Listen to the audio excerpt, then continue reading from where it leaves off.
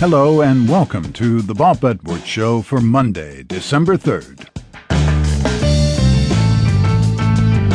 For centuries, we've debated the question, who or what makes us who we are and who we will be? Is it nature or nurture?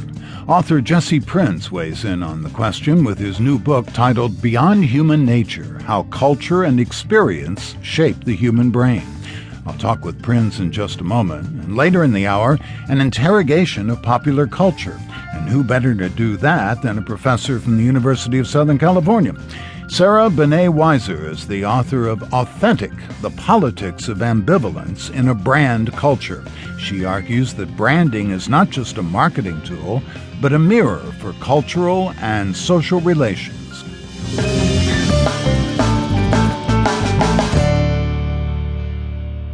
Nearly everyone's heard of the nature-nurture debate. It's been around since Darwin's Origin of the Species and still confounds scholars and scientists.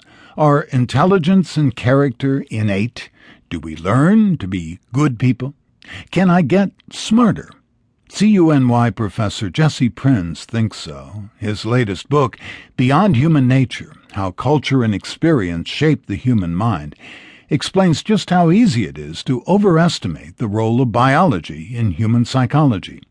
Prinz goes even further, explaining that the real human story is a story of difference. Well, I invite people to basically look around them. So if you go to a cafeteria and try and look at the people online, you'll see that no one is wearing the same clothing. Nobody has the same interests. Nobody has the same hairstyle. Nobody has the same personality. Pretty much any trait you're interested in will vary dramatically, even in the same social setting. And I think if you contrast that variation to what we might find in other species, it becomes pretty clear that the human story is a story of difference.